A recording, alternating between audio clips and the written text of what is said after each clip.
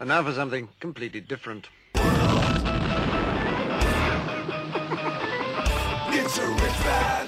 Forget everything you've been told by others before. Get ready for the real deal, the full story. Real talk about money, markets, life. Now, it's The Real Investment Show with Lance Roberts, presented by RIA Advisors. And good morning. Welcome to the first day of May. Yep, already getting ready to go for the summer. Already here, already. Temperatures heating up outside. And hopefully the markets will do a little bit better this month than they did last month. The question, of course, is will April showers bring May flowers? And that's, of course, that's what everybody's kind of hoping for. April turned out to be a very tough month for stocks, really kind of across the board. It didn't matter whether it was NASDAQ, S&P, pretty much every major sector ended in the red for the month. And this is, kind of just part and parcel of what's been going on all year long. And look, let's go back to 2021 for a second and talk about where we were then. During 2021, we had a year where the average drawdown was about 4.5% to 5%, very minimal. And every drawdown was a buy the dip opportunity. And as soon as we got down to 5%, we kept talking about all last year, every time we come down, touch the 50-day moving average, 20-day moving average, that was a buy the dip opportunity and markets would go running off to new highs. And this was because the Federal Reserve, of course, putting in $120 billion a month in QE. We had checks going to households in 2020 and 2021. And that led to just this really incessant rise in the markets. And, now the markets are down about 12%. And I had said back in 2021 that, when we got a real correction of 10% or so, it was going to feel a whole lot worse than it actually is. And that's exactly what's happened this year. The market's down about 12% for the year.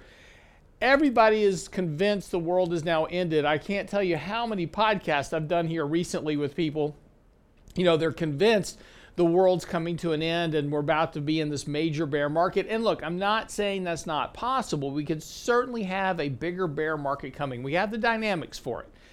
But as negative as sentiment is right now, and again, we're talking about investor sentiment at the lowest level since the 70s, right? I mean, there's like nobody right now that wants to be invested in the financial markets. That's typically a really good time where you see markets rebound from lows. And look, we've talked about this a good bit.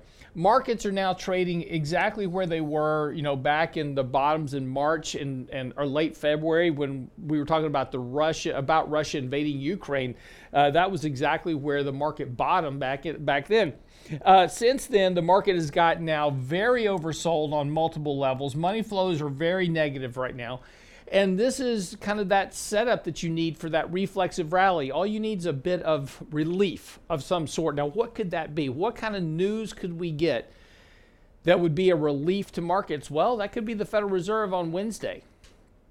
Markets are pretty much have priced in several rate hikes by the Federal Reserve. So any type of news from the Federal Reserve that says they might be softening their stance or there may be a little less concerned about inflation. Maybe they say something like, we think inflation may have peaked back in the first quarter and when we kind of see, slower rates of inflation ahead and, we're going to tighten monetary policy here a bit, but we're watching our employment numbers, we're watching our price stability. Any type of news that suggests that, they may back off some of their more aggressive stance that they've been talking about. That could lead to a fairly sharp reflexive rally in the markets. And again, you could have a rally that takes us just back to where these peaks were back in early April. And that would not be that significant of a rally here in terms of how far we've come. But that would be a 5, 6, 7% advance from where we are currently. And of course, that would certainly allow you to reposition your portfolios a little bit better. The one thing that happens during these sell-offs, and again, last week, very tough week, really didn't go much of anywhere for the week, though. We started out on the upside, went down on Tuesday, up on Wednesday. Thursday we kind of flopped around, went up, had a nice rally day on Thursday. Friday gave it all back up and a little bit more. But really, overall net of the week, we kind of really went nowhere between Tuesday and Friday. So, a very challenging, but that really weighs on psychology. And this is where, as investors, we tend to start making emotional mistakes. It's like, oh my gosh, I got to get out of the market. Any rally I'm going to get out. And that's where what happens typically is that we kind of get this capitulatory selling. Everybody just kind of dumps in the markets, and Friday kind of looked a lot like that. And that's where you kind of see a short-term bottom. Markets rally back. That really frustrates investors. Then they jump all back in, and then that's where you get your next good setup for, you know, selling and taking profits and raising cash. So again, kind of keep a watch here. Now, I'm not saying, you know, that we're going to have a rally back to all-time highs. All I'm saying is that the markets are now negative enough, and have been, really. This has not just been this week. We talked about this over the last 2 weeks, really, is that sentiment is so negative. Positioning is so negative right now. People are so concerned about the markets. That's typically where you get a reflexive rally. In our weekly newsletter, if you go to the website, realinvestmentadvice.com, click on the newsletter link. In this past weekend's newsletter, every week we publish several charts about risk and reward ranges. We take a look at the deviation of sectors from moving averages. You know, how many stocks are trading below their 50-day versus the index. Also taking a look at just basic technical indicators. Our technical gauge that we run on there is a composite technical indicator of about 8 different technical measures on a weekly basis. So this indicator moves fairly slowly. That indicator is now at the lowest level we've been at since the March 2020 lows. And typically what that says is that and again, just kind of goes back to what we're saying a second ago, the markets are so negative, so oversold right now. People are so, bearish on the markets. That's typically the time that you're going to get some type of reflexive rally. Now, again, as I said, you want to use that rally to reduce risk into, sell stuff that you don't want to own, stuff that hasn't been performing well, time to let that go. And then we'll have time, to rebalance and to pick through the rubble here as we go, because again, we're likely not near the bottom yet. So probably any rally that we get, we're going to ultimately see another set of, or at least a retest of recent lows at some point in the future, because there's so many people that are now trapped in the markets from this decline.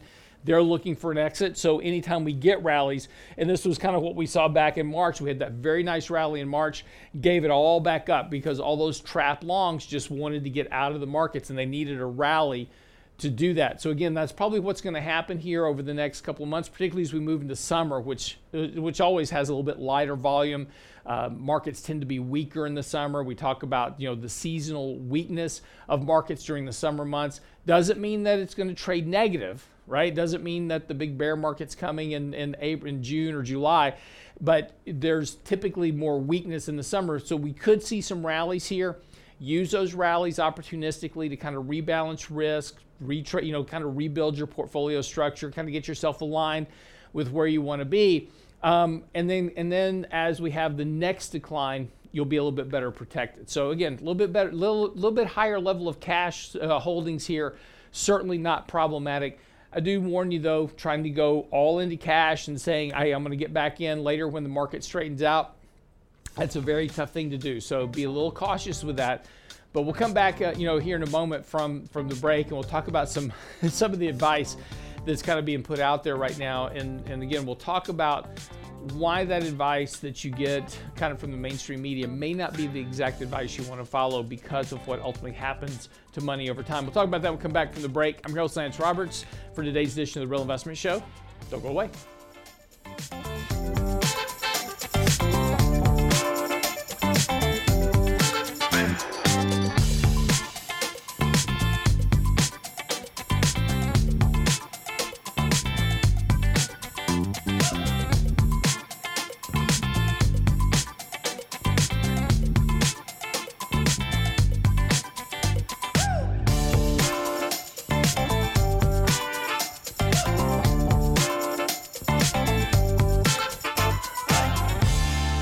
Get daily investment news you can use, delivered at the speed of the internet at realinvestmentadvice.com. How do the richest people in the world invest and protect their families? Richard Rosso and Danny Ratliff's next virtual Lunch and Learn on the truth about life insurance will show you how to insure your income, minimize your taxes, and protect your real estate. Thursday, May 12th at noon. The most important insurance policy you'll ever own is the one you'll have when you die. Register now for the Truth About Life Insurance Lunch and Learn at realinvestmentadvice.com. The truth about life insurance with Ratliff and Rosso.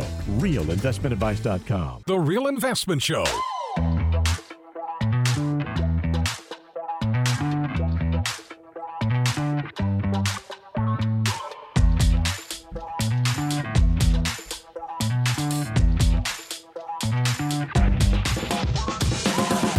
And welcome back to the show this morning. 6:17 on this first trading day of May as we get things going here. Of course, it's the second day of May actually, but first trading day. And again, this month we've got a lot of stuff that's going on. Federal Reserve meets this week. Of course, on Wednesday, the Federal Reserve will announce their latest policy decision, pretty much what the markets are expecting. And as long as they don't surprise the markets really in any kind of way, I suspect we might even see the markets rally on the announcement. 50 basis point rate hike, an announcement that they're going to start tapering their balance sheet by about $95 billion a month. And they're keeping a watch on inflation and full employment. And as long as they kind of stay within that context, markets will probably kind of rally on that news because it's exactly what the market's expecting. What they're not wanting, and things that of course may impact markets, is a 75 basis point hike, right, or something more aggressive. I don't suspect they'll do that, but we'll see. They've certainly done things that have surprised markets before. Also this month, though, we've got a few of the things that are going on. Lots of kids graduating from school, getting out of high school now, getting ready to go to college. That's always a fun thing. Parents are going to be plagued with having to take care of their kids all summer now.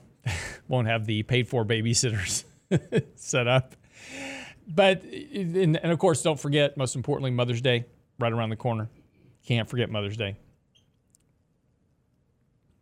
Mother's Day is always getting lots of flowers. Everybody gets out to eat. Father's Day comes around. It's like, who? That guy. Yeah. That guy. Yeah, people aren't running down to Kroger parking lots to buy flowers on Father's Day, right? No, they show up at Harbor Tools. Exactly.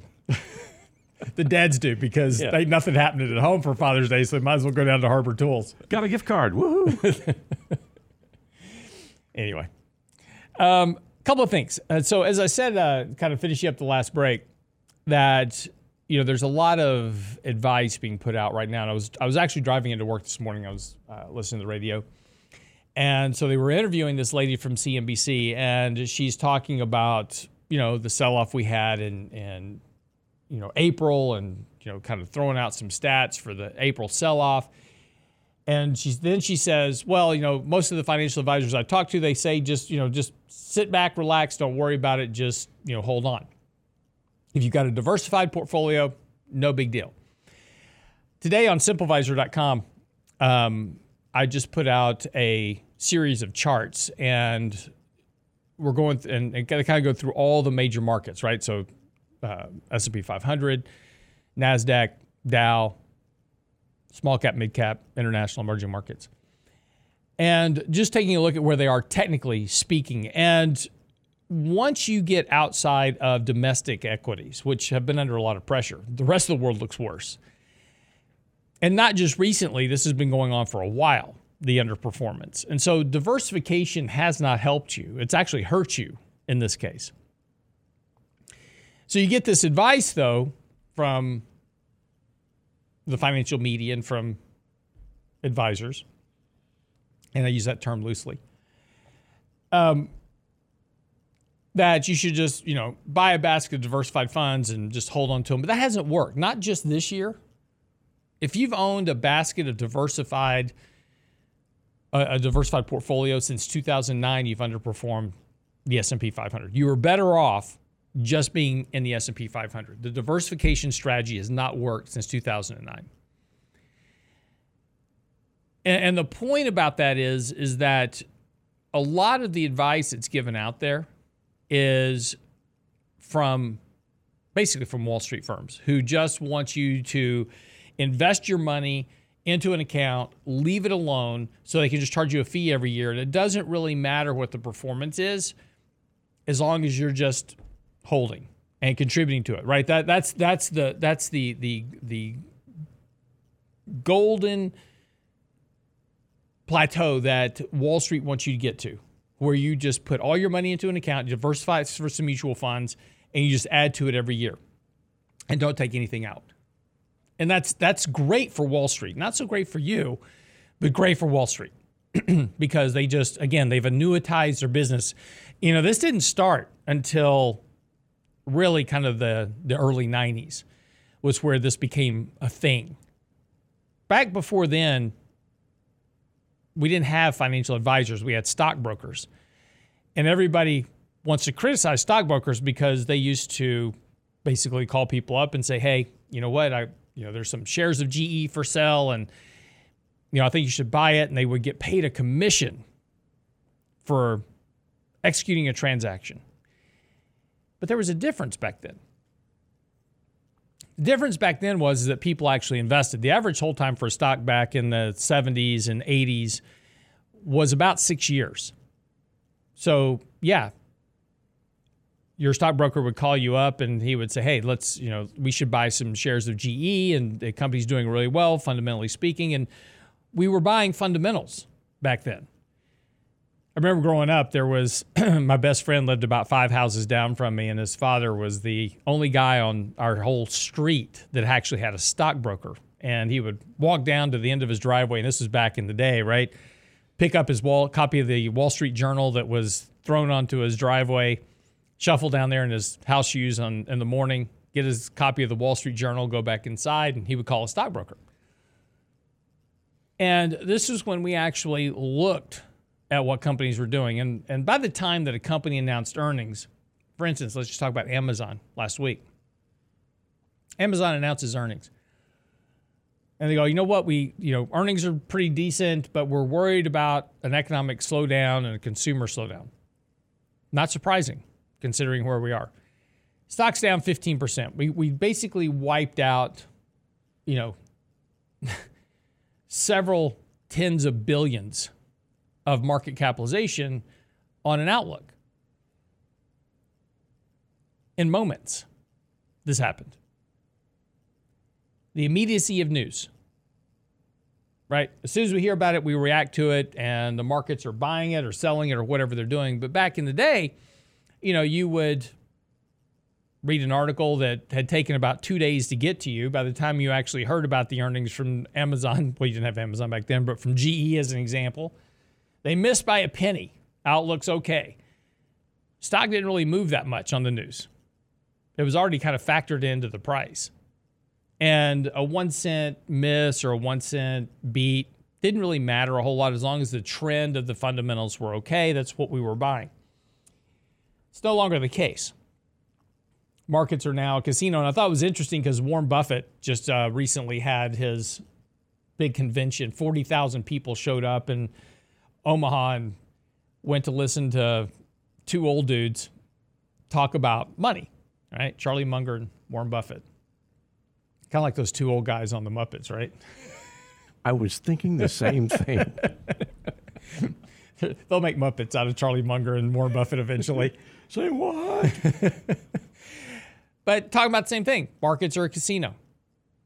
We're no longer investing on fundamentals. We just simply buy it because it's going up, or we sell it because it's going down, and we have these knee-jerk reaction to news announcements. So it really, in the long-term fundamental scheme of things, let's talk about Apple.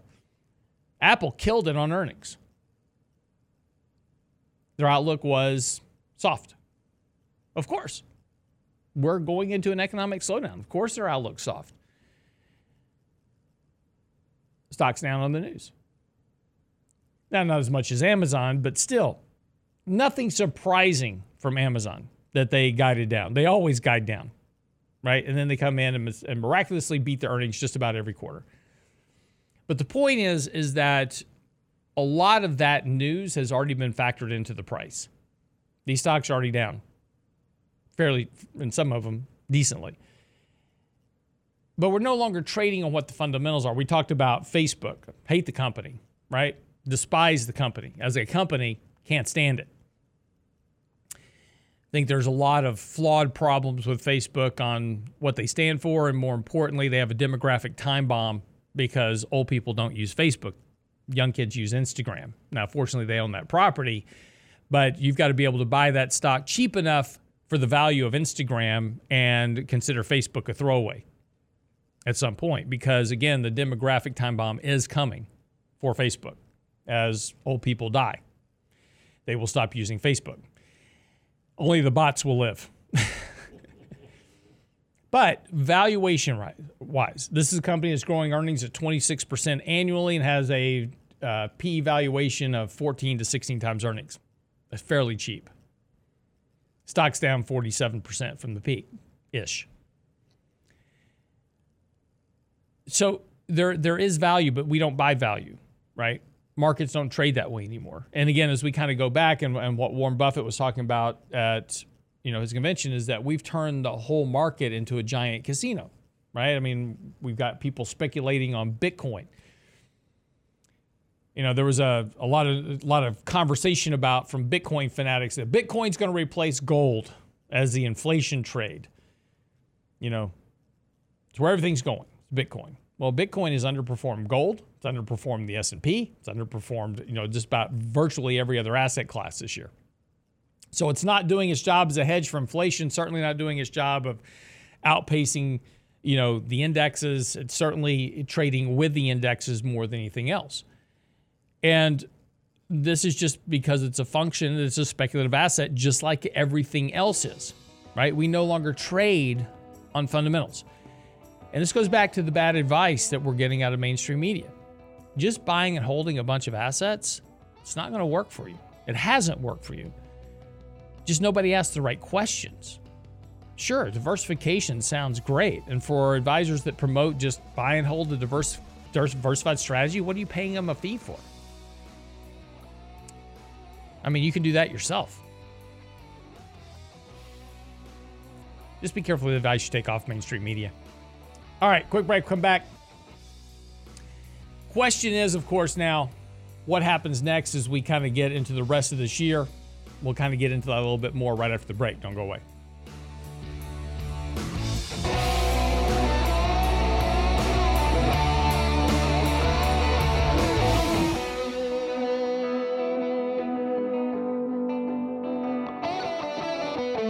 The Real Investment Advice blog. It's required reading for the informed investor. Catch it today at realinvestmentadvice.com. How do the richest people in the world invest and protect their families? Richard Rosso and Danny Ratliff's next virtual Lunch and Learn on the truth about life insurance will show you how to ensure your income, minimize your taxes, and protect your real estate. Thursday, May 12th at noon. The most important insurance policy you'll ever own is the one you'll have when you die. Register now for the Truth About Life Insurance Lunch and Learn at realinvestmentadvice.com. The Truth About Life Insurance with Ratliff and Rosso. Realinvestmentadvice.com. You're listening to The Real Investment Show.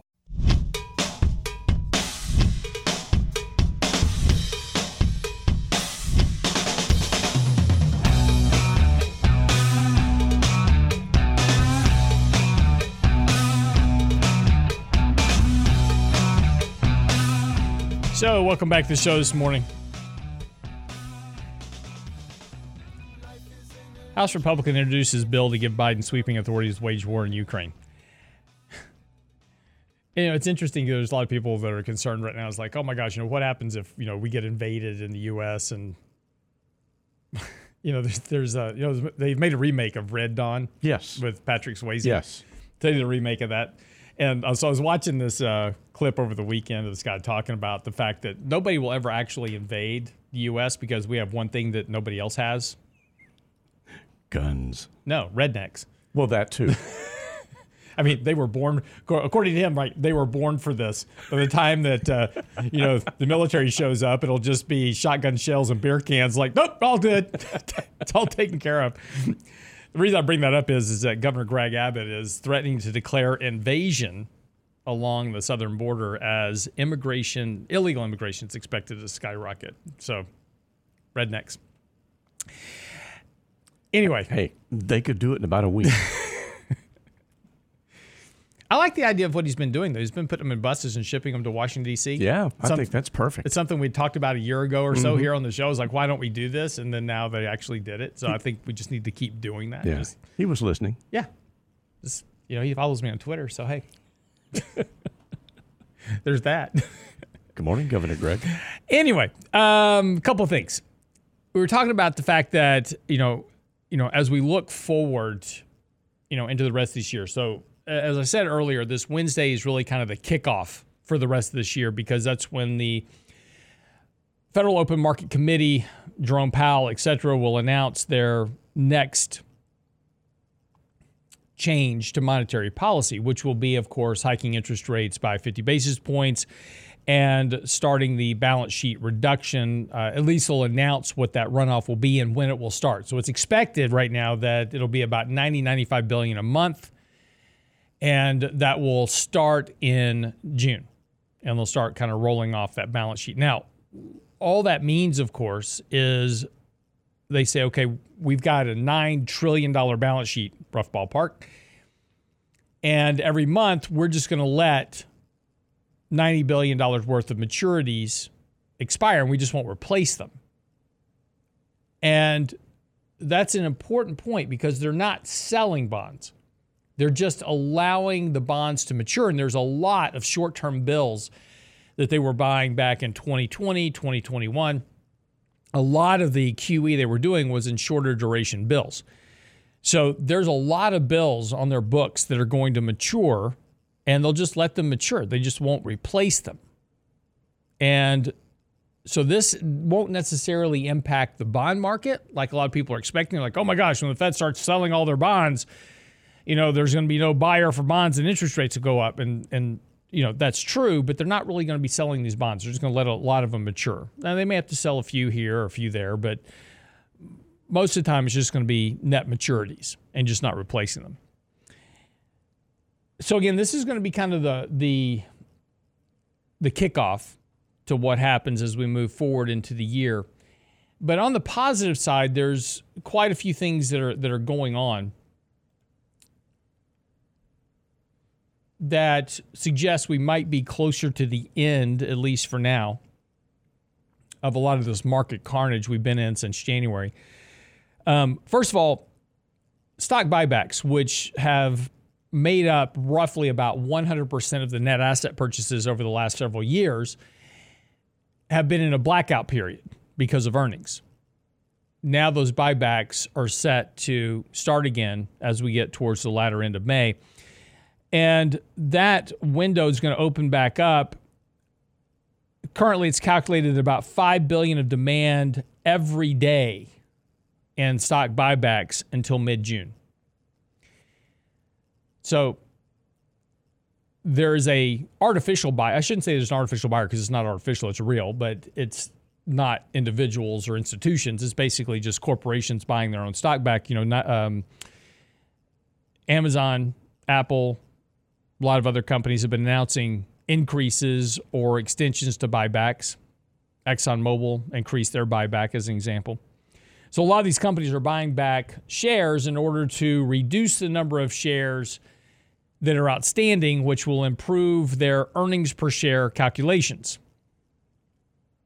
So in other words, it doesn't matter if my sales don't grow, my earnings will go up by the amount of the shares I buy back. Pensions also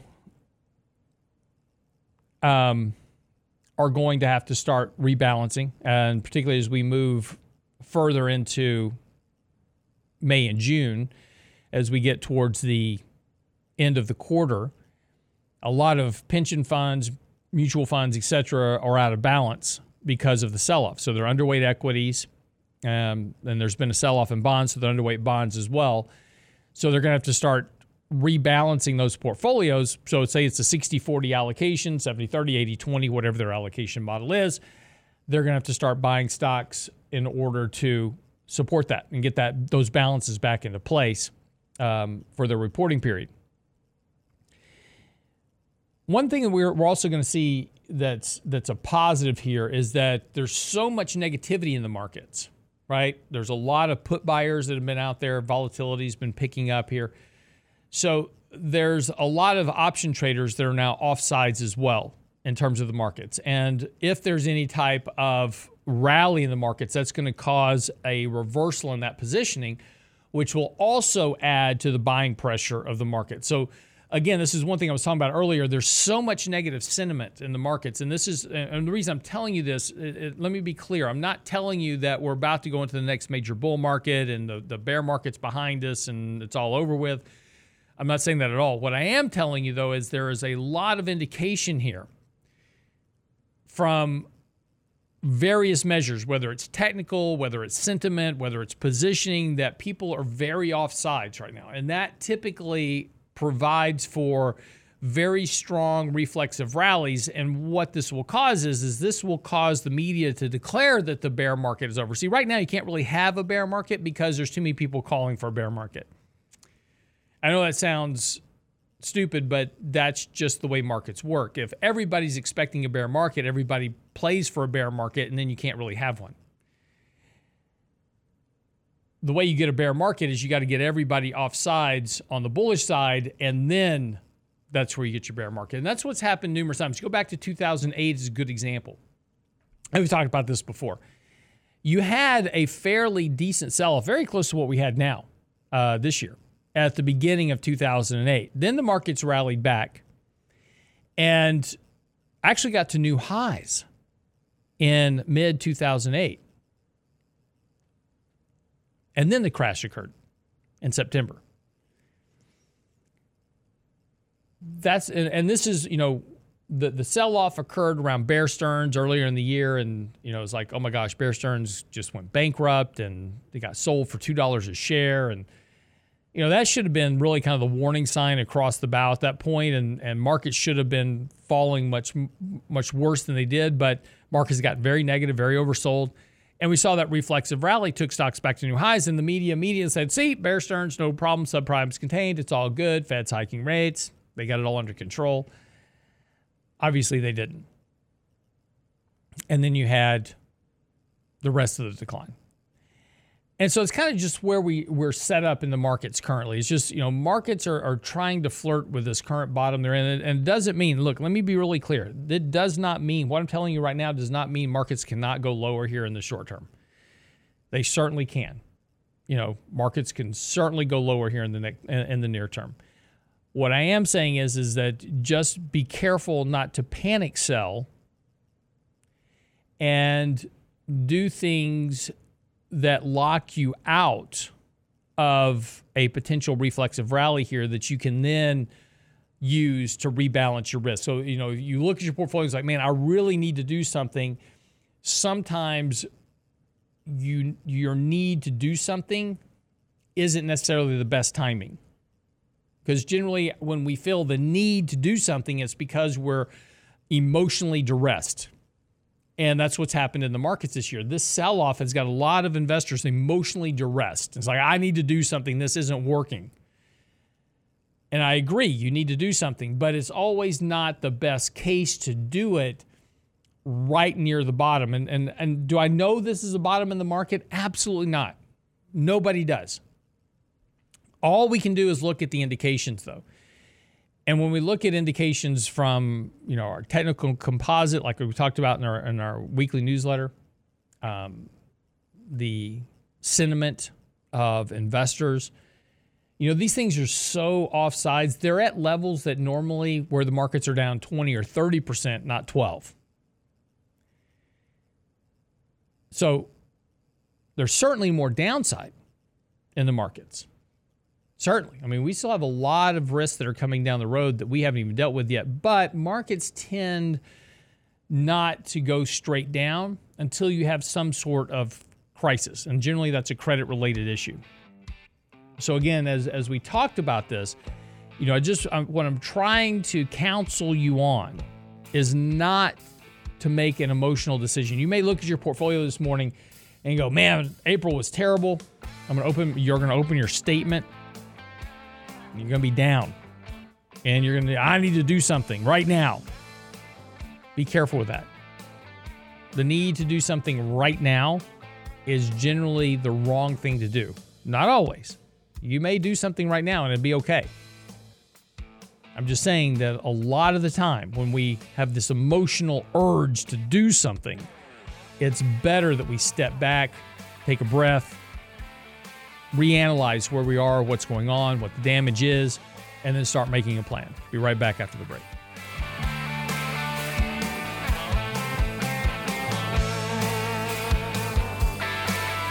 Get daily investment news you can use, delivered at the speed of the internet at realinvestmentadvice.com. How do the richest people in the world invest and protect their families? Richard Rosso and Danny Ratliff's next virtual Lunch and Learn on the truth about life insurance will show you how to insure your income, minimize your taxes, and protect your real estate. Thursday, May 12th at noon. The most important insurance policy you'll ever own is the one you'll have when you die. Register now for the Truth About Life Insurance Lunch and Learn at realinvestmentadvice.com. The truth about life insurance with Ratliff and Rosso. Realinvestmentadvice.com. The Real Investment Show.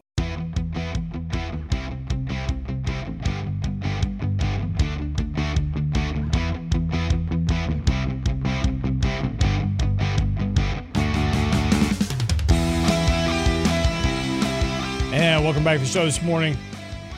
So just getting ready to kind of wrap things up here. Again, just, I just, as we start a new month here, kind of the whole premise of the show today is really just not letting emotions overtake whatever investment strategy you're following.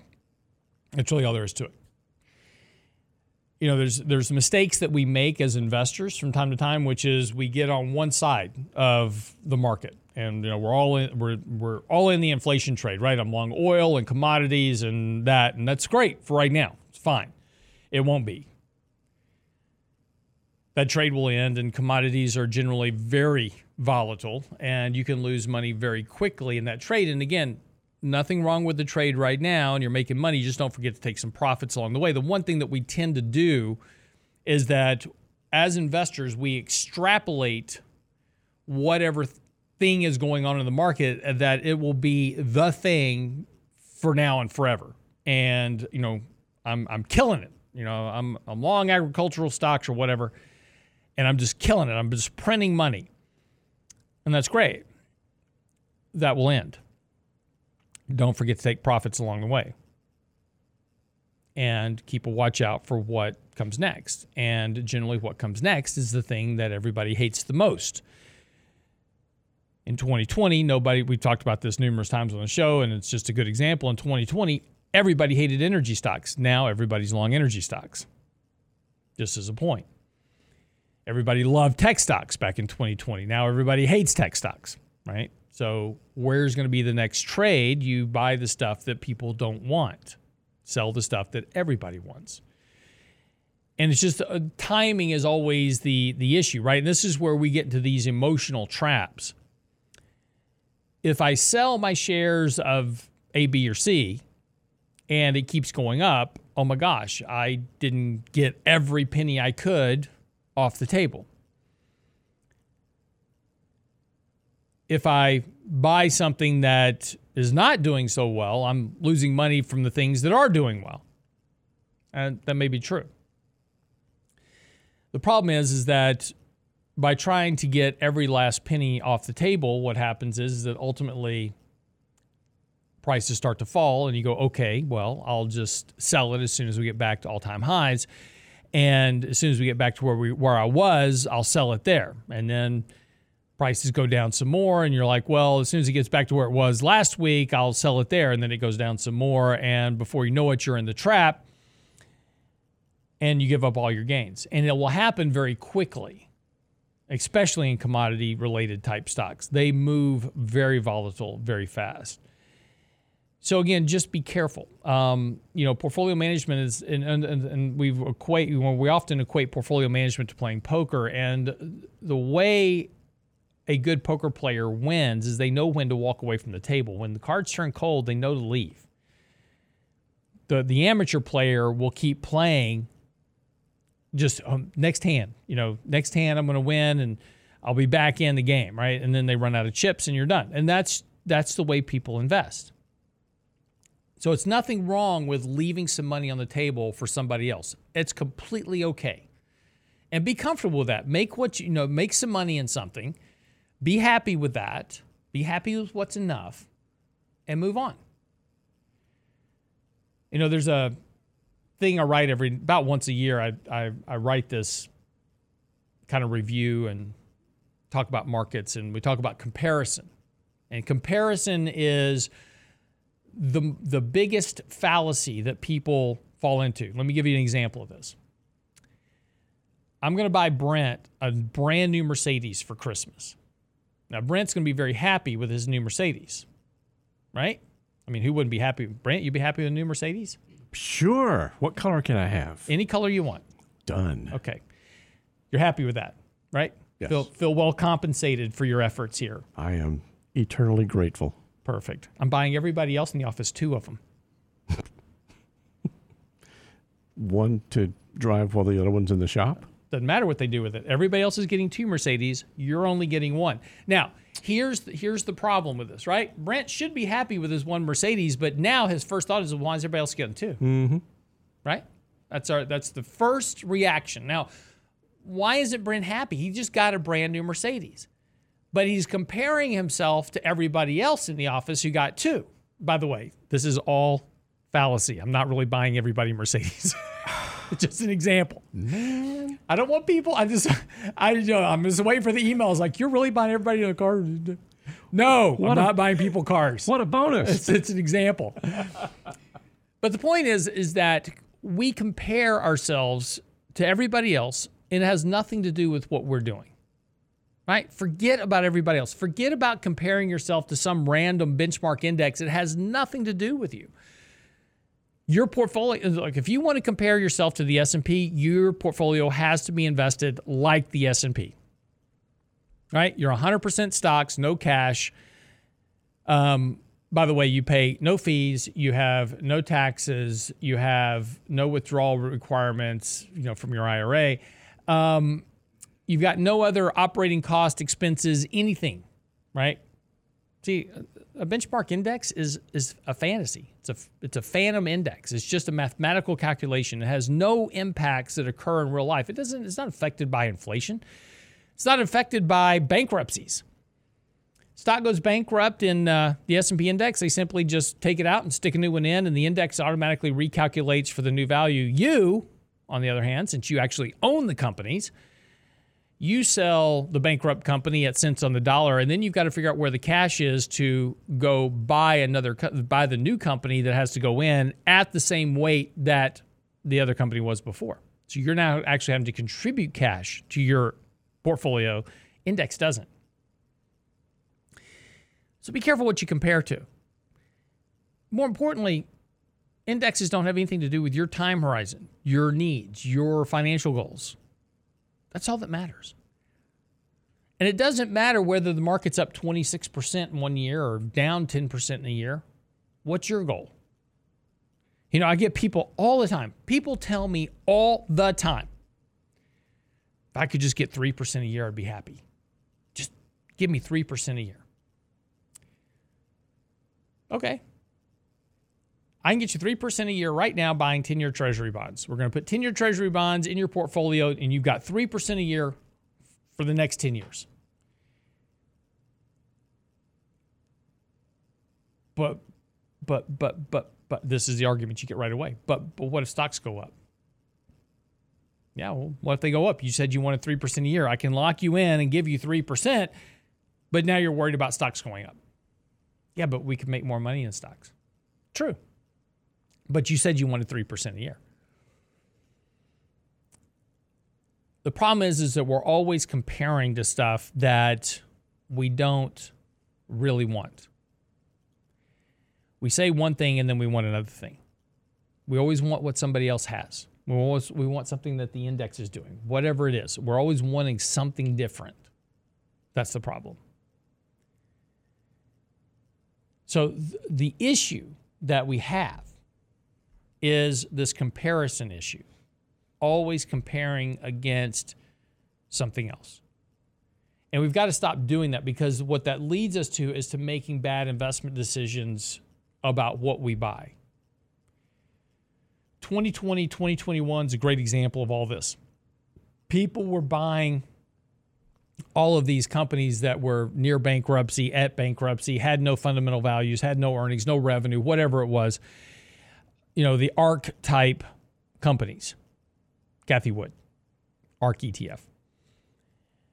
And it all sounded great because these stocks were going up 100%, 200%. I mean, you know, we had all the meme, you know, Reddit traders that were on Robinhood, you know, buying AMC and GameStop and making 100% a day in returns. It was awesome, right? You had all this liquidity just flooding into the markets, and that game's over, as you would expect it to be. And we wrote articles talking about how this would ultimately end, and here's the end of it. And everybody's like, well, how'd that happen? It's like, well, it was evident. And this is the problem, though, is that, again, you know, we get greedy about these things,